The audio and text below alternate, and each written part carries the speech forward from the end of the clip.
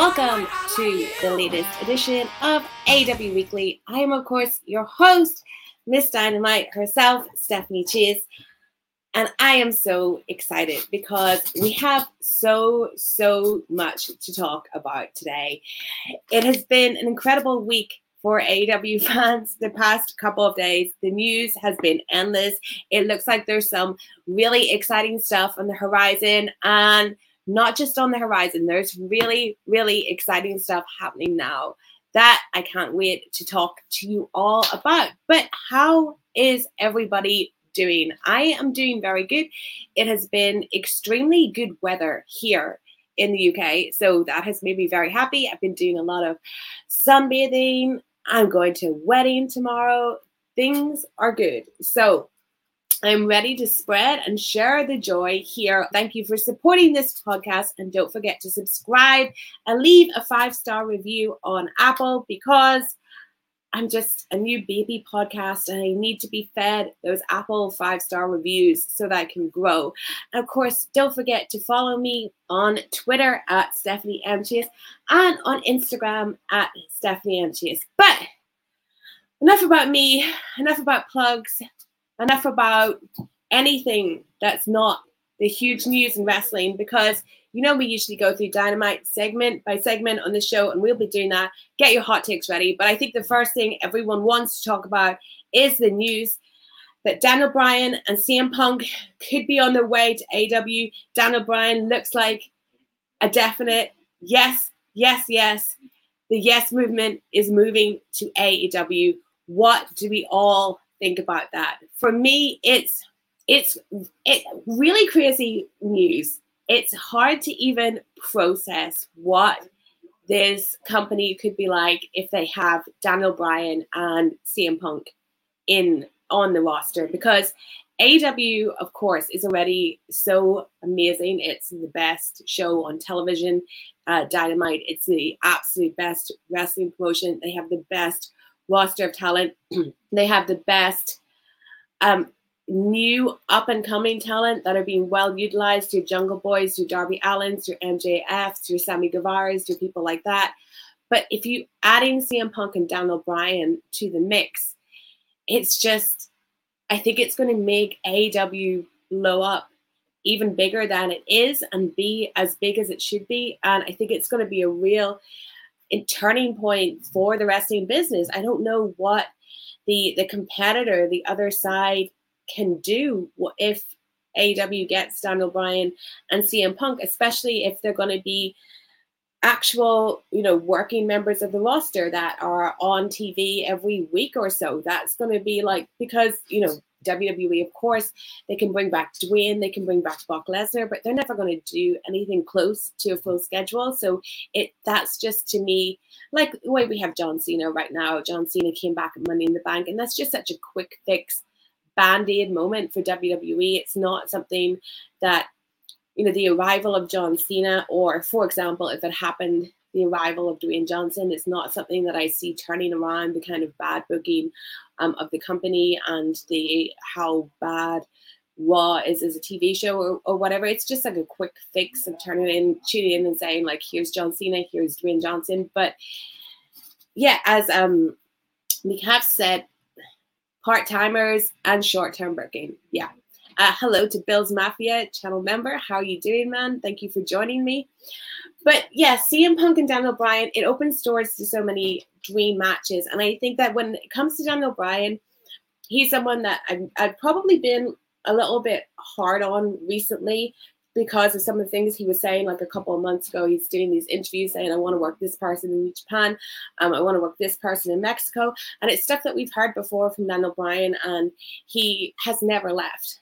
And now that if he done it and signed with AEW, then that's amazing, because there's only so many times for me he just started feeling like the boy who cried wolf, the boy who cried, I'm going to do these matches, and then took the comfortable option. And if he turns up in AEW, it's going to be amazing. I think that he is going to get the opportunity to get everything that he should have always from WWE. I know I did a tweet this week basically saying, if Daniel Bryan is finally going to be somewhere where he's appreciated, that's great. And I know some people were like, what, you think Daniel Bryan wasn't appreciated by WWE?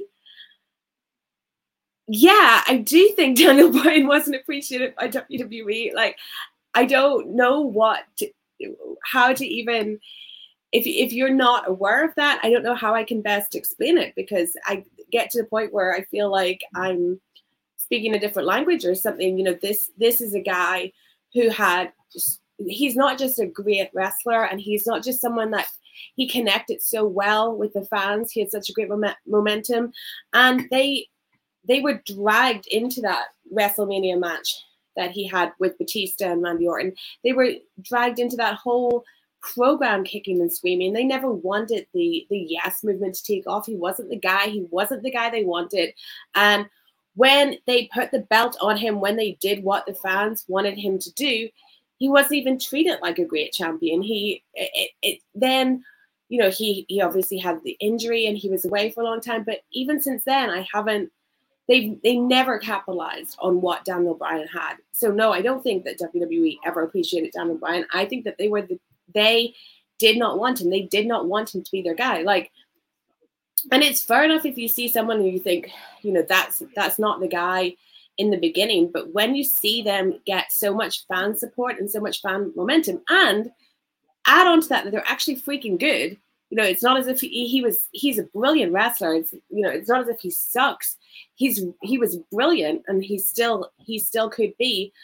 And I'm reading this book at the minute that's about a lot of bands, and there's so many points where there's a band that has just been signed by a record company, and some executive is like, I freaking hate this band and I want to drop them. And you know what? The band releases a record, and if it does really well, they're like, oh, we were wrong. Put all the money behind them, you know, put the machine behind them, and that's good business. And Daniel Bryan, they never put that behind him. No matter how many Yes t-shirts they made, that's not what it's about. They never actually put the booking behind him to make him the star that he should have been. And that is my Daniel Bryan rant. CM Punk, same thing. They never, ever properly capitalized on CM Punk. When it comes to CM Punk, I did a joke tweet saying that the first person he should attack in AEW is Darby, because Darby is kind of the successor of CM Punk really within wrestling and the alternative community. But because Tony Khan is actually a smart businessman and a good booker, he allows Darby to be himself, and he allows Darby to fulfill the potential that he can. And that never happened for CM Punk. CM Punk was never marketed properly. He was never given the correct opportunities. And CM Punk, he had the balls to walk away, and good for him, and he stayed away. And if he has now decided to come back to wrestling, then that's amazing. And if he's going to come back to wrestling, he has to come back to AEW. I don't think him going back to WWE is an option. I think I would have no respect, is all I can say there. But I really wonder what it is that has made CM Punk want to be in wrestling again. Maybe it was filming that show Heels with Stephen Amell that gave him the itch to get back in the ring. But I want to hear what you guys have to say about Daniel Bryan and CM Punk potentially coming to AEW. Who do you want to see them wrestle? Because the dream match potential, it's mind-blowing. Actually, CM Punk and Darby Allin would be a freaking great match. Like, absolutely anyone. I want to see these guys. Like, imagine CM Punk versus like Jungle Boy. You know how different they would be. Let me see. Maddie has a match here. Weird choice, but Bryan versus Angelico would be a killer. And then Heel Hydra says Angelico is one of my favorites at Lucha Underground. I think that Daniel Bryan could have a great match with Angelico. Like, absolutely, absolutely. Bill's Mafia says still a little bit more excited for Bryan, though love both. I can see that. It's hard when you're trying to gauge the excitement levels, because Daniel Bryan, we have seen wrestle recently, so we know what he can do. And you can say like, oh, I'm so excited to see Daniel Bryan because of great matches that he's had in WWE. Because don't get me wrong, no matter how much they buried this guy and how everything around him sucked, he always had good matches. He even managed to drag a good match out of Fiend, which is an achievement in itself. He should have gotten an award for that alone. But yeah, so with Daniel Bryan, it's like the excitement is we know how good he is and we know what he can do. It's just him getting to do it with other guys, him getting to wrestle other guys. And with Punk, it's been so long. It's like, what is Punk like as a wrestler now? Like, how has he changed? Is he going to be as good as he was? How's Punk going to be as a promo? It's all like so unknown. Hello, Matthew. Matthew Makovsky says, more excited for Bryan in terms of dream matches, but still hella excited for Punk because it's been 7 years. Absolutely. Pete Davis, Angelico is underrated and his submission style would go well with Bryan. Bryan having a great match with him could help elevate Angelico. Absolutely. So many guys will get elevated just by being in the ring opposite a Daniel Bryan or a CM Punk. Let me see.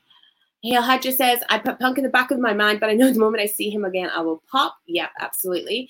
Bill's Mafia, Bryan succeeded in spite of WWE. They never had big plans for him. Plus, Vince McMahon has always sucked at booking faces. He has sucked at booking faces and anyone for a long, long time. Peter Davis says, I'm excited, bro. Bryan for the matches, excited for Punk for the promo with the likes of Kingston, MJF, even Cody Mox. I would love to see MJF and Punk go at it. I think they'd be so good. They're two such opposite guys character-wise. I think they'd be awesome. Oh, thank you, Matthew Makovsky, so much for sending this super chat because he has to go. Unfortunately, I can't say see you next week. Bye. Thank you so much for that, Matthew. Always appreciate your support. Hail Hydra says, for some reason, I want to see Bryan go up against Max Caster just to see what kind of disc Caster will come up with. Absolutely, absolutely. The Cisanage says, babyface Bryan versus heel MJF will have killer vibes, promos, and matches. Yes. I think Bryan and MJF would be a really, really, really another good one as well. Wasabi King says, if Punk comes back, I'd love to see if he can elevate others, which did not happen for him. Yeah. It would be really good to see Punk kind of get the opportunity to give back and, yes, do for others what wasn't done for him. It's something like, I never thought that WWE treated Jericho properly, especially in when he first came to WWE, and then him just being around when Triple H was being the ultimate like worst version of Reign of Terror Triple H. But now when you see where Jericho's career is at now, and the period of his career that we're in right now is one of the greatest periods of his career ever. And maybe when this run in AEW ends, as in the in-ring run ends, because I don't think he'll ever leave the company, like retires, this might be remembered as like the actual greatest period of Jericho. But one of the things that's so great about him is he is always elevating guys. He elevates every single young guy, and he does things for other people that wasn't really done for him in WWE. And I would hope that Punk will end up being the same kind of wrestler. Peter Davis says, Stephen Amell is great friends with Cody in particular. Wondering if we got them talking. Yeah, I do wonder that too. I interviewed CM Punk around WrestleMania time, and I'm going to put the audio of that up on my channel next week. I feel it's kind of timely, and I really got the inkling that just being in the ring, filming that show Heels. And by the way, when Heels starts airing, I'm going to do a special podcast where I'm going to review each episode with my great friend Benno from Grapple.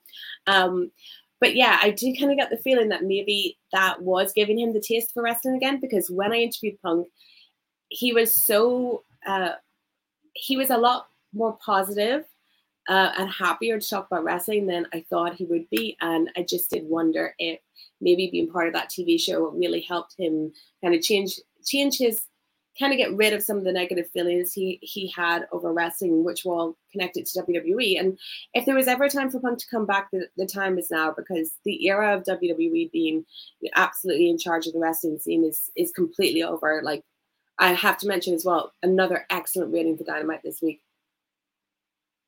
Excellent. Like, I'm so thrilled to see them pass 1 million.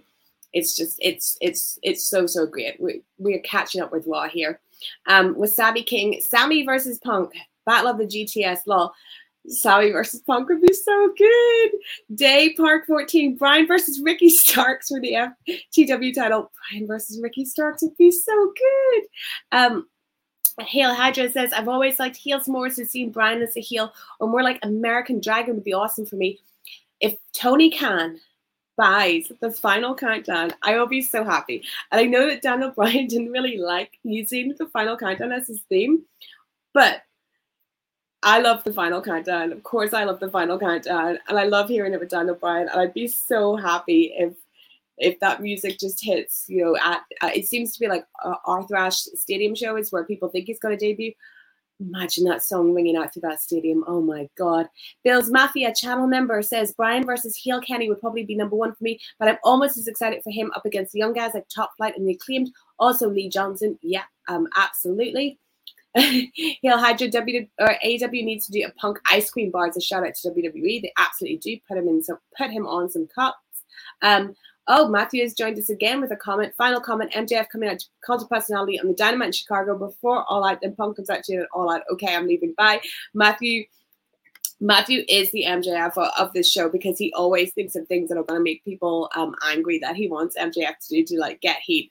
Matthew's a heat machine, as is MJF. That is, I don't know if that is such high trolling that I don't know if it might just totally backfire because it'd be like too far, guys, too far. Yeah, Bill's Mafia points out number one on cable 2 weeks in a row. Warner's excited. They bloody should be. They have a great show. Maddie says, I watched Punk's last ROH match today. He bawled his eyes out leaving the ring. So there's that passion that maybe will come back. I think Punk's passion for wrestling will absolutely come back. Give him some time in AEW. I think it's already back just watching AEW. You know, he has talked about AEW before and like wrestlers that he would want to wrestle in that company. And I mean, how could you not be, if you are a wrestler and someone who actually loves wrestling, like for example, I am someone who loves wrestling so much and has basically dedicated their life to wrestling, and there's no way for me that I could watch Dynamite and not want to be a part of that. But you take someone like Punk, whose life was even more consumed by wrestling and how hard it is to walk away from something that you love so much. But sometimes you do walk away from the thing that you love if being in it and loving it that much is actually breaking your heart because of what's happening. And I think that's what happened to Punk. He loved wrestling so much, but being in that WWE system, they broke him. They broke his heart that was full of love for wrestling. And I don't think someone like that can watch Dynamite and how great a show it is and see how well these guys in AEW are doing and how well people are being used on Dynamite and not want to take that chance again to go back into wrestling now with this company.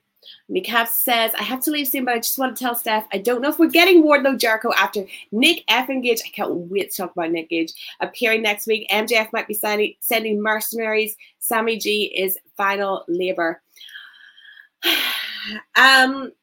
We'll get to that when I get to that. I think I'm still getting my dream match, though. I really, really do. Hill Hydra says, MJF could also do that with Final Countdown if he wants to troll Bryan and set up a feud. Day Park 14 says Darby Allin versus Bryan Danielson needs to happen in Seattle. Big pop for the hometown guys. Yes. Oh, that would be so good. Bill's Mafia, a channel member, says on the subject of CM Punk wrestling as his scorn lover, and AEW can build his trust up again. Absolutely. When your heart's been broken, it does take a long time for you to be willing and open to let love back in.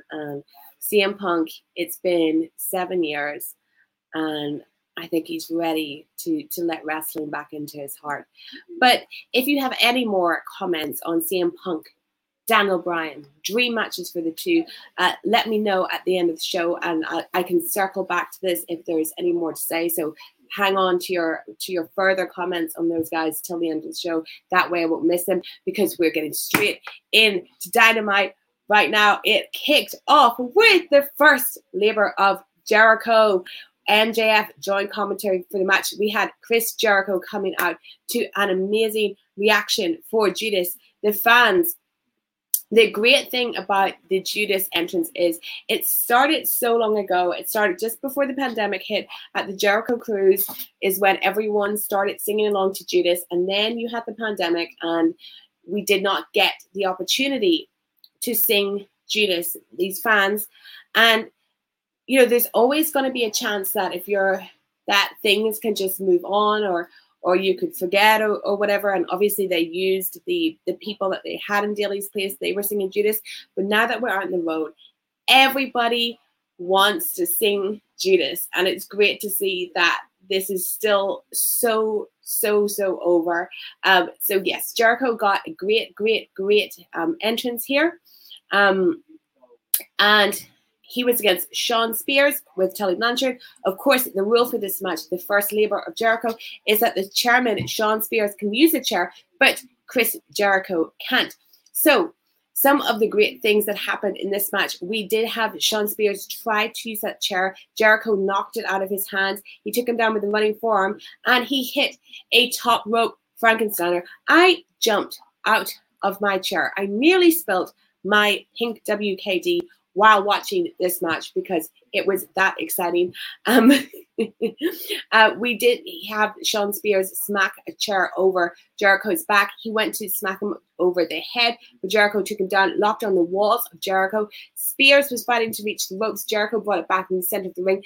Tully Blanchard distracted the official, but Spears was tapping out. Sammy Guevara ran out and he sent Tully away, but Spears grabbed the chair, whacked Jericho with it. He then hit the C4, but Jericho kicked out of the C4. Spears then set up for a chair assisted C4, but Jericho escaped. He hit the Judas effect for the win. I thought this was an excellent opening match. Really hot match. I think that it was one of Shawn Spears' best outings. It's definitely up there in the top three Shawn Spears matches that I've seen in AEW. I thought they did a really good job. I thought MJF was very good in commentary, of course, just really getting over being the heel. But that was not all that happened. I see Abhinav says that Jericho shouldn't have kicked out of the C4 and the chair shot killed Spears' finish, made him look so weak. It did not make Shawn Spears look good to have the C4 kicked out of. This was the first time the C4 has been kicked out of in AEW. But, you know, it was inevitability that Jericho was going to win this, and Spears being the first guy in there to do the first labor. I think that as far we the fans know that Jericho, a tougher opponent than Spears in the booking, in their status in the company. So I would maybe gripe if someone else's finisher was kicked out of, but in the nicest possible way, it was Shawn Spears. So I don't think that too many people are worried about how protected Shawn Spears' finisher is going to be. Heel Hydra also doesn't think he should have kicked out of the finisher. That should be saved for a pay-per-view. Bill's Mafia says, I disagree. If anyone deserves to kick out, it's the legend Jericho. Let me see. And then Abhinav says, just don't do the spot then. I mean, maybe it was a little much that he kicked out of all those things. Maybe he just should have kicked out of the chair shot rather than the finisher as well. Off topic, but Mikaf says AW doesn't always hit a home run, but compared to WWE, yeah, AW all day. Answer me this: would Tony Khan ever bring a monster heel like Cross to lose on his debut? Never. That's why AW rules. Absolutely. What they did to Karrion Kross, and I'm not even a fan of Karrion Kross as a wrestler, what they did to him was freaking ridiculous, no matter how they try and retcon it or say it's part of a storyline. Anyway, I can't get distracted by talking about WWE. I'll just go on an anger rant for the whole show. And it's an AEW show, so it's a happy party time, and I don't want to do that. Anyway, Jericho wins. First labor completed. Then MJF comes out and he points out that that Sammy Guevara helped out here, assisted Jericho. He didn't assist Jericho, but he did, make sure that that Tully didn't interfere. And he said that next week Jericho will have a no disqualification match. And he said it was against someone violent, someone criminal. And I was at home like, Nick Gage? But I didn't believe it could be true. And then he said that it was someone who had opened up someone's neck during a match. And that is, of course, what happened to David Arquette. And then I was like, oh my gosh, it actually is Nick Gage. They're actually doing this.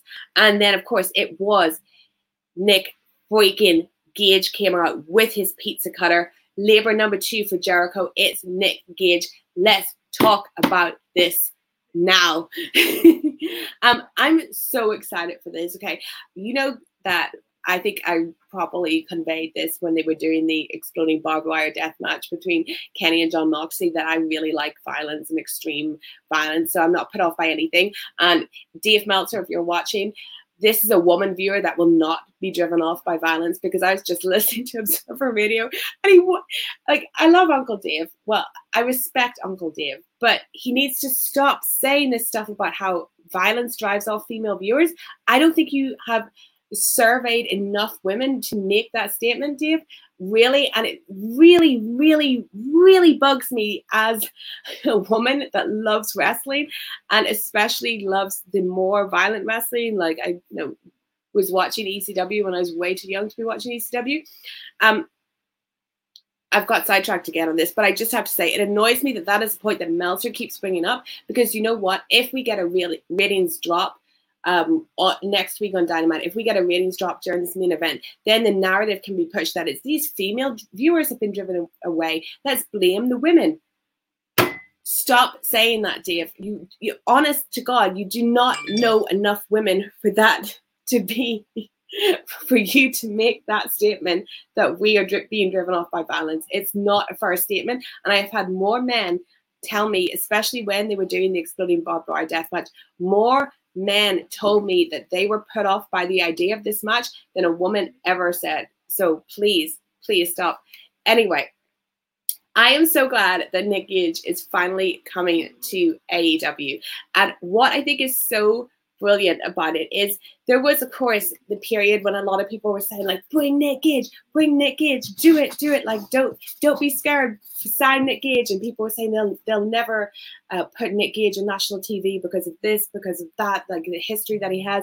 We had a Dark Side of the Ring all about Nick Gage, which Jericho narrated, and hopefully they can put that in. And I hope they make a road to about this, where like they can mention these little things for people that don't know, and check out the Dark Side of the Ring. And Nick Gage, he is an interesting story. It's a wild ride. But so we don't get Nick Gage coming in to say be one of Cody's challengers when he was doing the open challenge. Remember when we got Eddie Kingston? We don't have him come in to have a match with Eddie Kingston, say, or a Jon Moxley or a Darby Allin. He is coming in to face legendary Chris Jericho. It is not the person that you would have expected for Nick Gage to make his Dynamite debut against, but it's what we're getting, and it's amazing. And he is brought in by MJF, which makes it extra cool as well, because MJF, the whole character that he exudes, the wealth, the money, the standing, the like, I'm better than you, I'm too good for you, all this is like the opposite of like the down, dirty Nick Gage.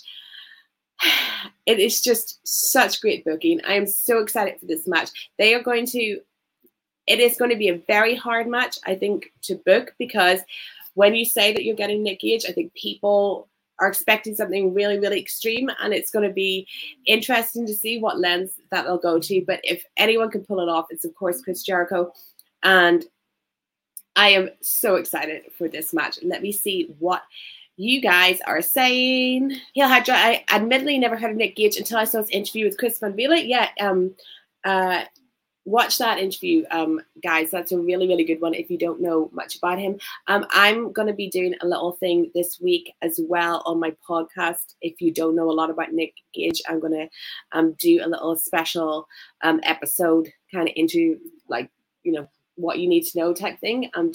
Just because we're finally getting him on Dynamite. Abhinav doesn't know about him. What's the hype around him? I'll put it out there, like, he's not a great wrestler. He is not Brian Danielson.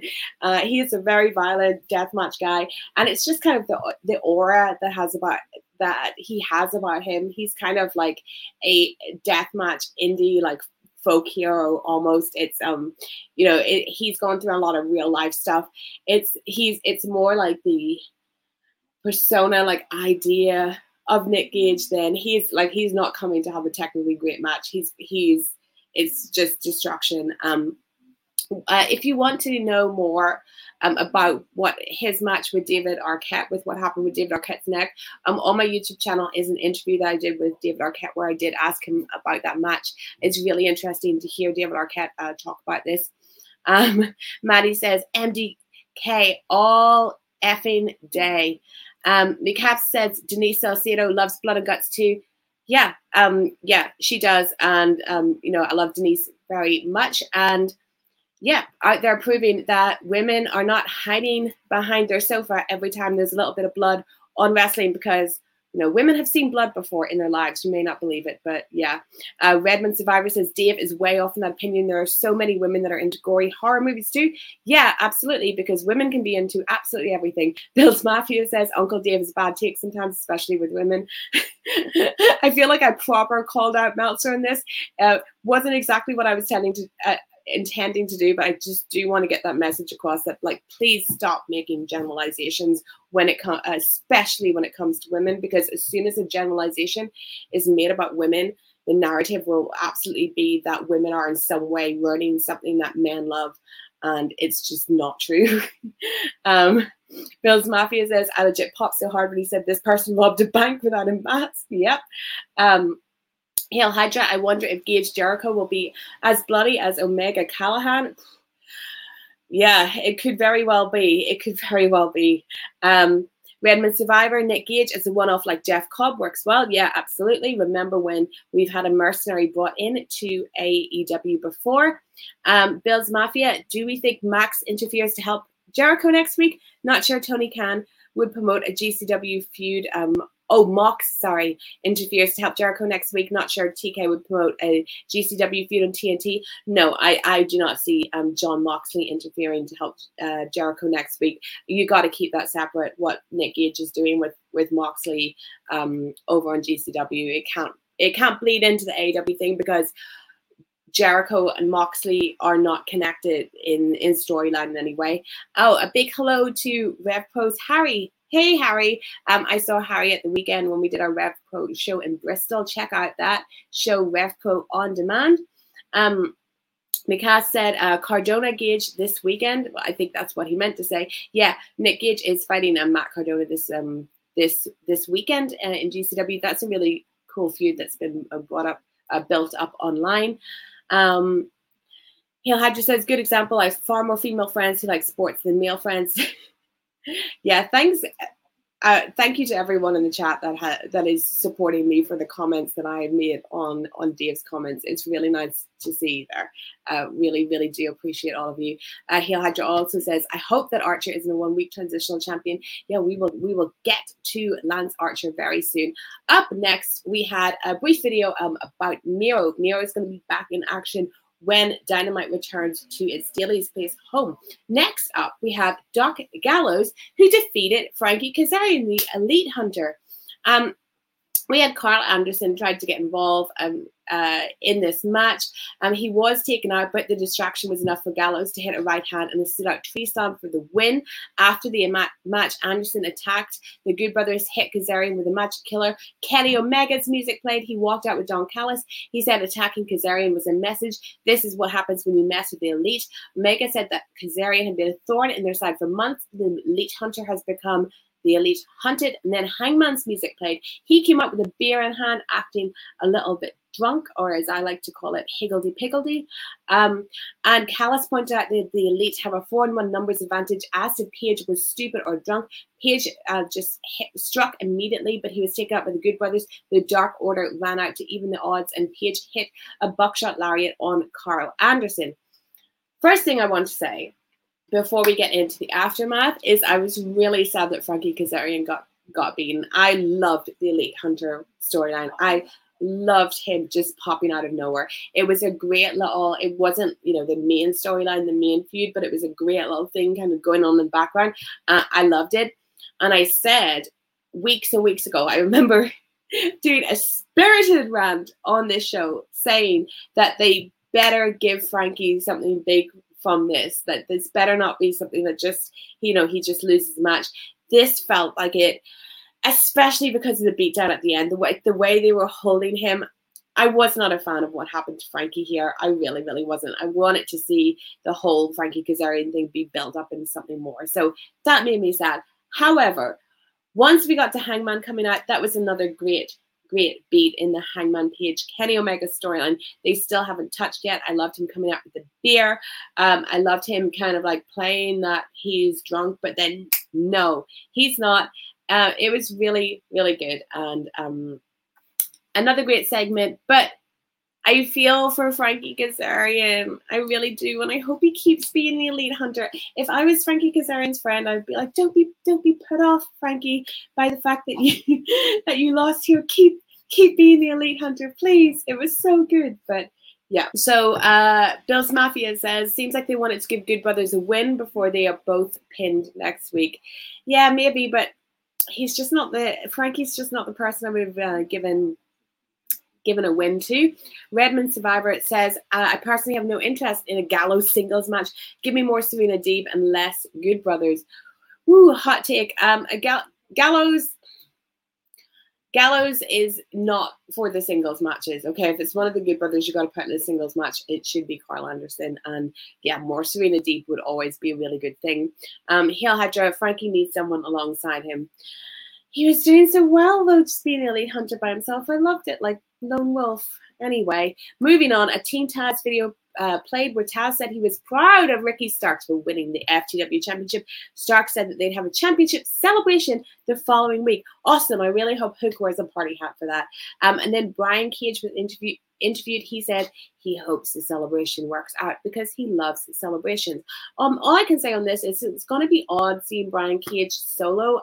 I feel like he's kind of a guy that maybe needs someone to promo for him, but I'll give him the benefit of the doubt. I'll see how he does and what happens next in this Brian Cage and Team Taz saga. Always, I am anticipating the debut of Hook. Next, Darby Allin with Daddy Sting defeated Wheeler Yuta, who is being helped out by Orange Cassidy and the Best Friends. We had Darby having taped ribs after last week's coffin match with Ethan Page. There was some chain wrestling at the start. This is when we first got our shot at Hikuleo in the crowd. I will talk more about Hikuleo later. This match was not about the match. It was about a spot that happened outside the ring when Sting and Orange Cassidy faced off and did some of Orange Cassidy's stick together little shin kicks going in there. Sting is game for anything. I love that man. He's game for anything. Anyway, Yuta tried to take advantage with a cradle, but Allin hit a stunner and the coffin drop for the quick win. After the match, Orange Cassidy was attacked by the Blade with brass knuckles.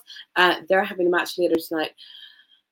This is a match was nothing, and I feel like because it was nothing, and because Darby literally ended last week's Dynamite having an iconic moment, having to like put it in your opening iconic moment, it felt kind of weird to see him out here just in this nothing match against a guy that like we're not too familiar with.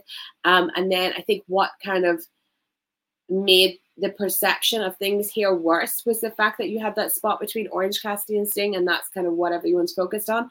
And this guy that was in such a big spot last week really felt kind of overshadowed here. So I would not have put Darby in this position. I think that there's plenty of other guys that you could have put in this rather than Darby Allin if you wanted to do the spot with between Sting and well, no, you couldn't have done. There's plenty of other guys you could have given a spot to face Wheeler Yuta than Darby Allin. Let me see what anyone is saying about that. Hail Hydra, probably in the minority and not a fan of Sting's return, and the exchange with Darby wasn't funny and takes away from Darby. The exchange with Orange, I guess you mean, wasn't funny and takes away from Darby.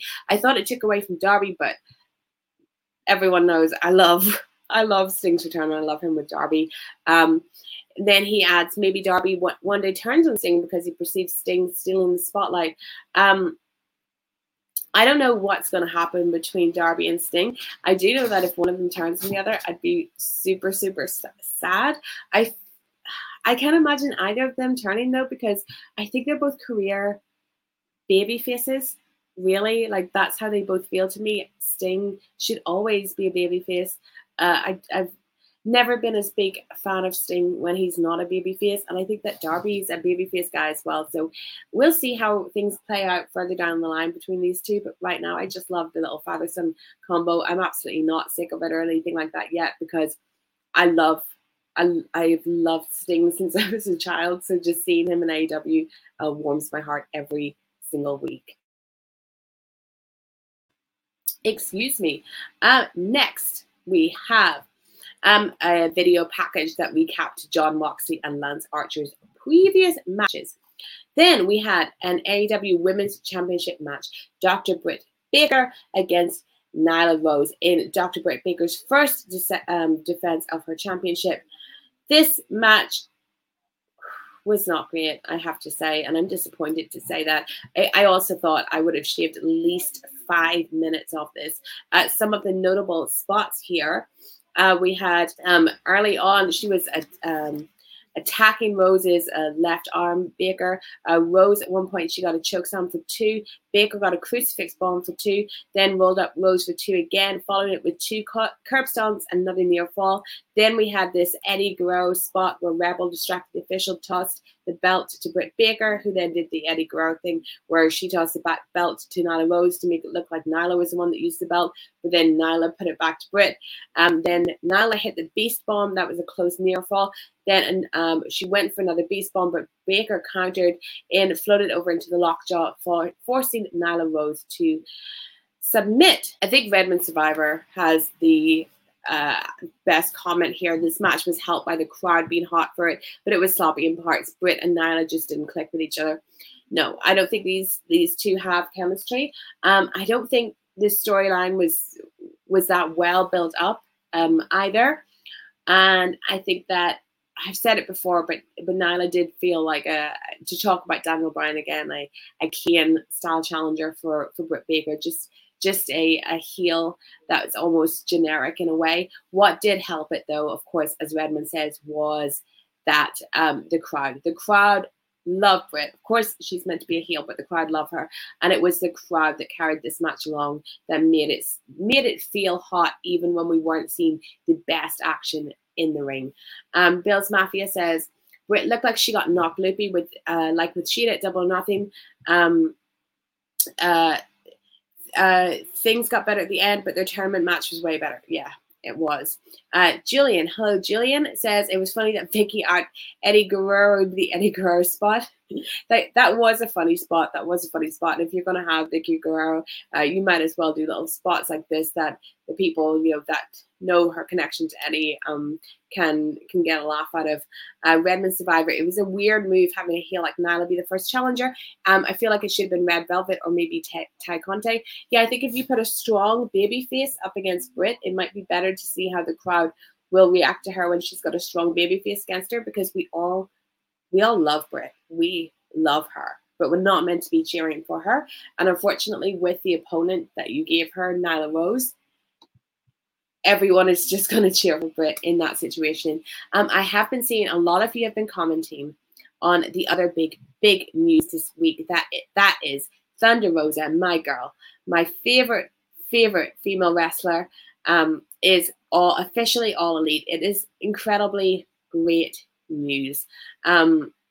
I'm just trying to scroll up and see some of the old comments about it here. Pro Wrestling Outsider, they also signed Thunder Rosa. They bought her out of her NWO contract. I guess she's soon going to challenge Britt for the title. Yeah, I think she should be Britt's first big challenger. Let's get a really good program going here between Thunder Rosa and Britt Baker, because they will have excellent matches. Redmond Survivor here said that Thunder Rosa should have had a match instead of this one. He was referring to the Darby Allin Yuta match, with it being in Texas where she lives. Yeah, I can't wait to see a proper program between Thunder Rosa and Britt Baker now that Thunder Rosa is officially All Elite. Redmond Survivor as well, they better start using Thunder Rosa and Dynamite regularly now. They need more women's stories on TV. It's AEW's one major flaw, in my opinion. It is their one major flaw, to be honest. They don't do more than one women's storyline. I think they've had quite a few opportunities to build up good women's storylines that they haven't used. And I think that when they start the Rampage show, they get an extra hour of television. That's starting on August the 13th. I hope that we see more women getting storylines in AEW. Jillian, I think Ty Conte versus Britt will be a big match in the fall. I think so too, Jillian. I'm really high on Ty Conte. She had a really nice little run back when Shida was champion. I would love to see her challenge. I would also love to see Chris Statlander challenge. Bill's Mafia says Statlander is undefeated this year. She might be the Pittsburgh opponent. Yeah, we're going to get a big show. They're doing 2 shows in Pittsburgh in August. I'm sure they will be built around Britt Baker because, yeah, she's the hometown girl. Next, we had this press conference. I thought it was kind of weird / badly edited between FTR and Santana and Ortiz. Their match is next week, though, happening in North Carolina. That's going to be huge. I can't wait for this match. I think that's going to be really, really good match. 2 great teams against each other there. Then we had Andrade. Andrade was brought out by Tony Schiavone. He has a surprise for everyone. He's finally revealing his surprise. If you remember a couple of weeks ago, he was like, hey, everyone, I have a surprise. And then he was interrupted by Matt Sydal. He was like, okay, I'm not telling you my surprise. And then we didn't hear about it. We heard about it tonight. Tony Schiavone introduced Andrade's new executive consultant, who is Chavo Guerrero. Chavo said AEW is the place to be, but with all due respect, he doesn't see anybody with as much talent as Andrade. Then Death Triangle's music hit. All 3 came out. Yes, Pac is back.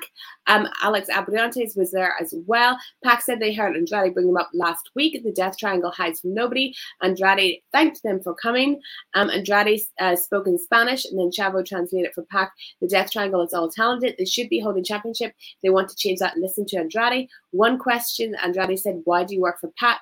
Why not work for Andrade El Idolo? Pac said that Penta and Phoenix don't work for him. The Death Triangle are family.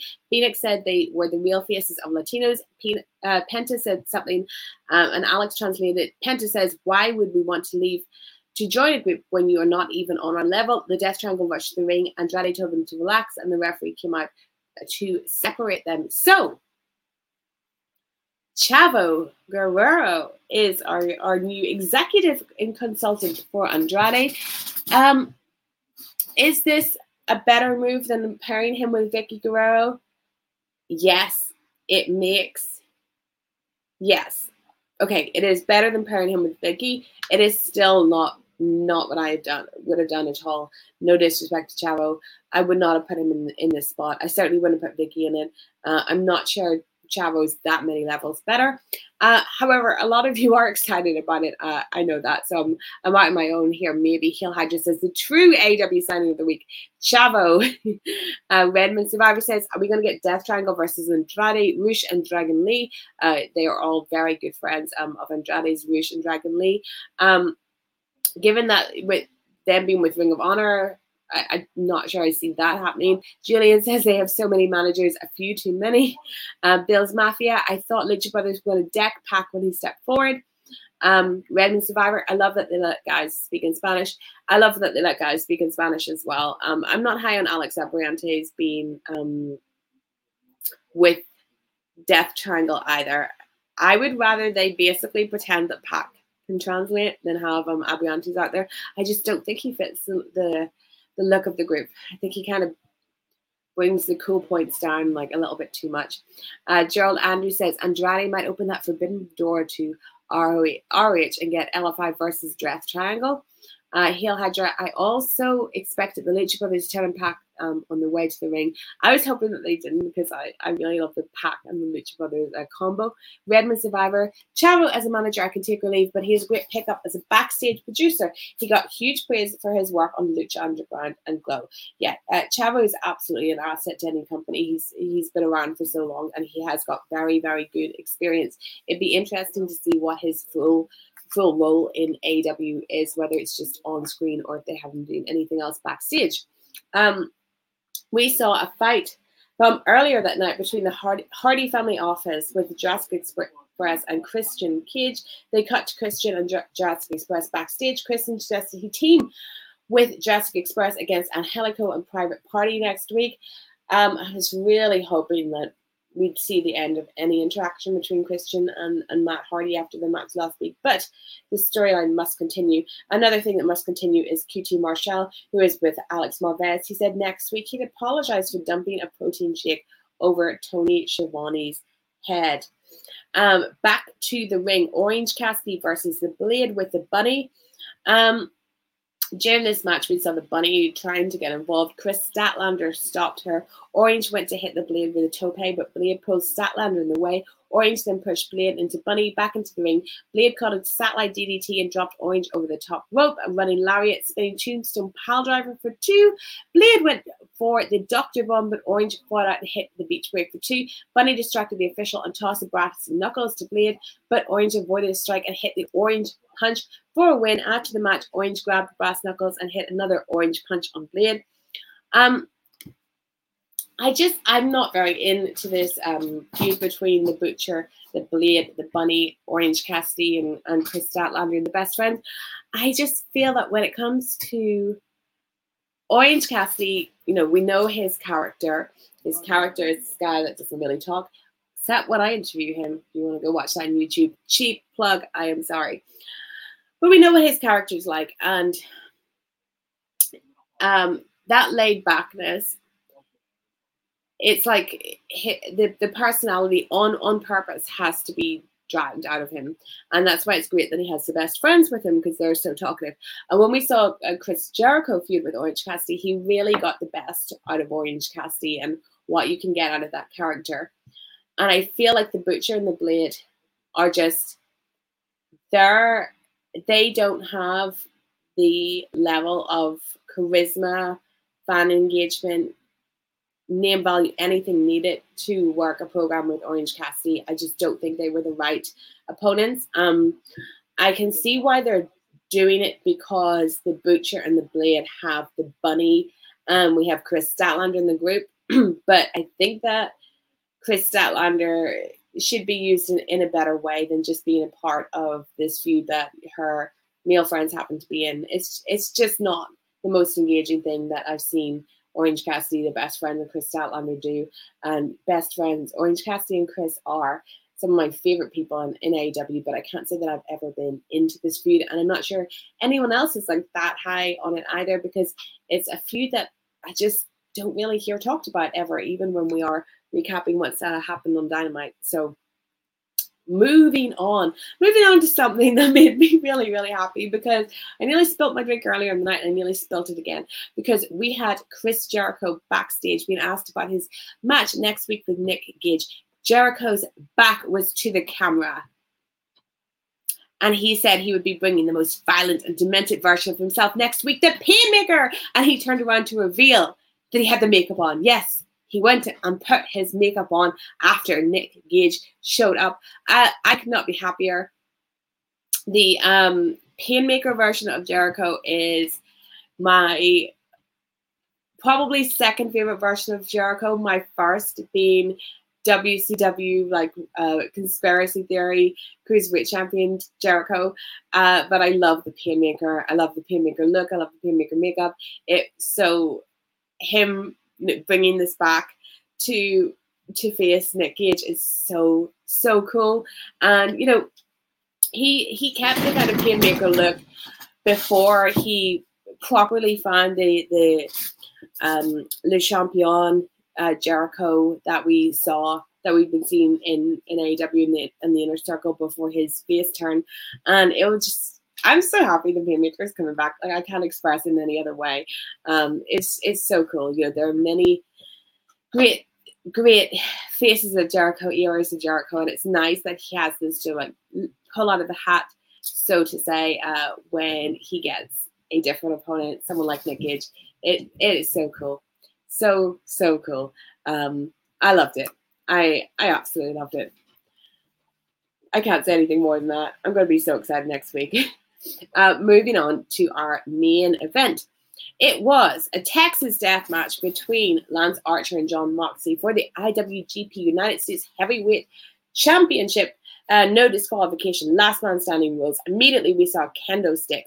Then in a while they fought up the stands into the crowd. Moxley leapt off structure, struck Archer.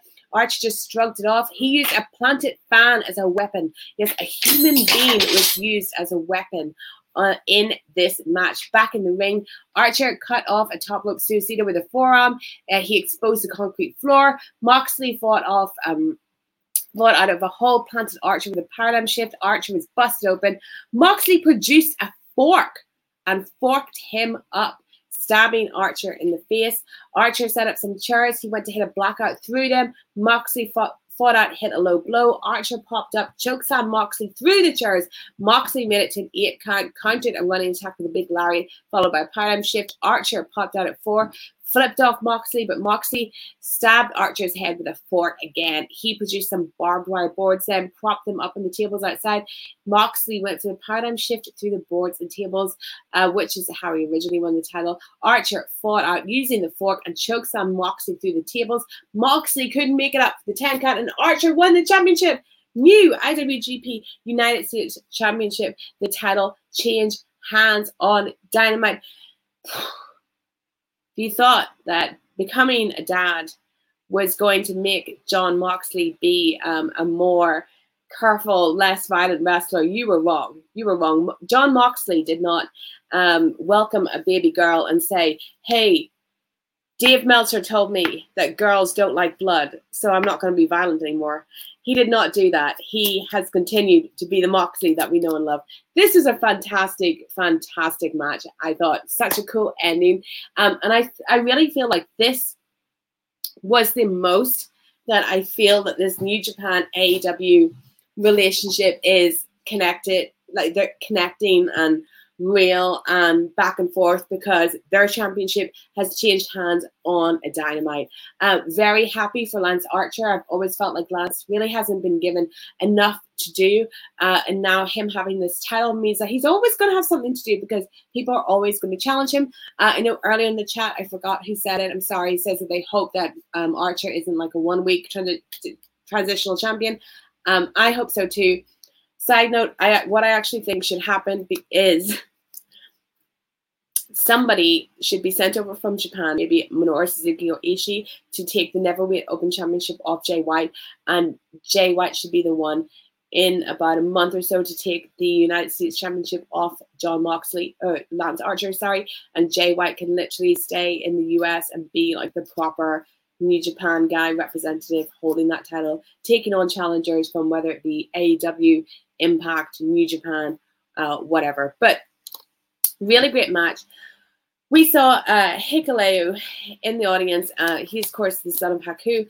Hikuleo, I do know from Rev Pro, and he also, I spent some time with him before that as well. Really great guy. Super tall. Super, super tall. I have to dig out the photo of me next to Hikuleo, because I don't know if you know, guys, but I'm really small. I am like 5'1". So me next to Hikuleo is absolutely the tallest man I have ever met. And I've met Drew McIntyre, Tyson Fury, and some other very tall men as well. But he dwarfed Lance Archer at the end. And I think it's just super cool that they're giving this spot to Hikuleo. Like, you know, he's been on New Japan Strong, of course. He's been on Rev Pro, but he hasn't had like huge exposure. And instead of just sending, you know, random people that everybody knows to take on Lance Archer in New Japan, are like, guys, we have this opportunity, Dynamite, national television, let's build up a new guy.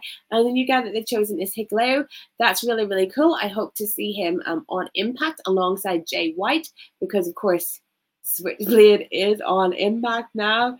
Yes, that was an interesting thing for me to find out on a Sunday morning. But anyway, but yeah, I love this match. Congratulations to Lance Archer. Very nice to see him getting that belt back. Jon Moxley, you were a great champion. Obviously, stuff happened that meant you couldn't defend it as much as you wanted to, but it was cool while it lasted. And this New Japan AEW relationship is getting even better, because at the end of the day, as much as we might want Kenny Omega versus Kota Ibushi, as much as we might want Okada versus Kenny Omega, stuff like that can happen one day. That's a dream. But it is nice to see these guys that are a little lower down the card mixed it up as well. It's really, really, really, really cool. And this is a Dynamite where Nick Gage appeared. And the IWGP United States Championship changed hands. Hikuleo appeared. Anything can happen. If we don't know it by now, anything can happen in AEW and on Dynamite, and that's what makes it so good. Let's have a look at what you guys are saying. Redmond Survivor says goth dad. Let me know who you're talking about, because I have a lot of goth daddies, so I can't be certain exactly who you're referring to there. Could be Sting. Could be Moxley, could even, in a way, be Darby Allin. Next, Bill's Mafia says, this match ruled so hard. Yep, it did. Julian says, oh yeah, that main event was effing awesome. Bill's Mafia says, I love how Mox played the heel letting Lance fight from underneath as the hometown hero. Indeed, hey, that is something WWE or AEW is really good at. The WWE is not good at, like, hometown guy, let them win a match. You know, it's such easy booking. Let a hometown guy win. And Wasabi King says unexpected Archer win, but I'm glad he won. I have to say it was totally unexpected for me too. Wasabi King. When the finish happened, I was like, really, but very, very good. Julian says the NJPW and AEW relationship is stronger than I thought it was. Proven after this title change, this may open the door wide open for Danielson, indeed. And as has been reported, a big reason why Bryan Danielson has made this decision to be a part of AEW is because he knows that he's going to get to do all the things he wants to do, like go to Japan, go to Mexico, whatever. And that's what's so great. And what a time to be a wrestling fan. Redmond Survivor says that I've just seen your other comment, man. I'm about to read it out. Has said that Hikuleo towered over Archer, which says a lot. It does. The guy's huge. What can I say? He's absolutely huge. Julian, what do you think will be the US title match at the LA Coliseum for the New Japan show?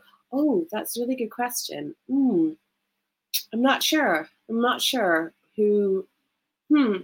That's hard. Jay White, but.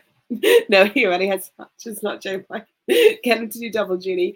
Mox could get a rematch, or they could bring someone over from Japan. They have enough time. But yeah, it'd be interesting to see now who is the challenger there. Redmond Survivor says that the goth daddy comment was for Jericho's Painmaker.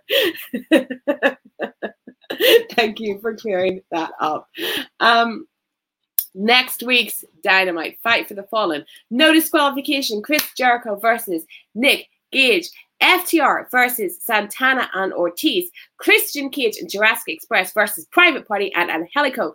IWGP US Heavyweight Championship match. It is Lance Archer versus Hikuleo. Then we also have the elimination tag, the Elite, Kenny Omega, Young Bucks, and Good Brothers versus Hangman Page and Dark Order, Evil Uno, Stu Grayson, John Silver returning to the ring, and Alex Reynolds. Tony Khan will announce a major new live event. What could that be? I think it's going to be them doing something on the West Coast because they haven't really booked anything for there. If it's a UK show, my mind will be blown, but... And then in 2 weeks for AEW Homecoming, Miro will have a match on that show, and Cody Rhodes versus Malachi Black. I think it's going to be a little farewell to Cody Rhodes, who is going to be filming the Go Big show. Bill's Mafia said it. I was about to say it, but he said it. Next week is stacked. It is absolutely stacked. Redmond Survivor agrees, but there is no women's match announced yet. Yeah. Thunder Rosa versus anyone. Just put her on the show. Like, you've now properly signed her. Please make a big deal of the fact that you've signed her because she's that amazing. She's the best women's wrestler in the world. So put her on the show. Bill's Mafia says this is the making of an all-time show for AEW. I agree. Redmond Survivor, AEW UK show, please. Yes, please. You guys know that when Kenny and Sting, Jungle Boy, and Britt Baker are doing Comic-Con over in UK, that is actually on my birthday. And just putting that out there. Oh, Redmond says there's a bunch of AEW talent in the UK in November for Comic-Con, so maybe, yeah, on my birthday, Miss Dynamite Day, they're coming to the UK. So that is it. Julian says that the announcement could be the Jericho Cruise Dynamite from the boat. Yeah, that would be really cool. I hope that they do Dynamite from the boat. But that is all. That is all for a huge edition of AEW Weekly this week. We had news about Daniel Bryan. We had news about CM Punk.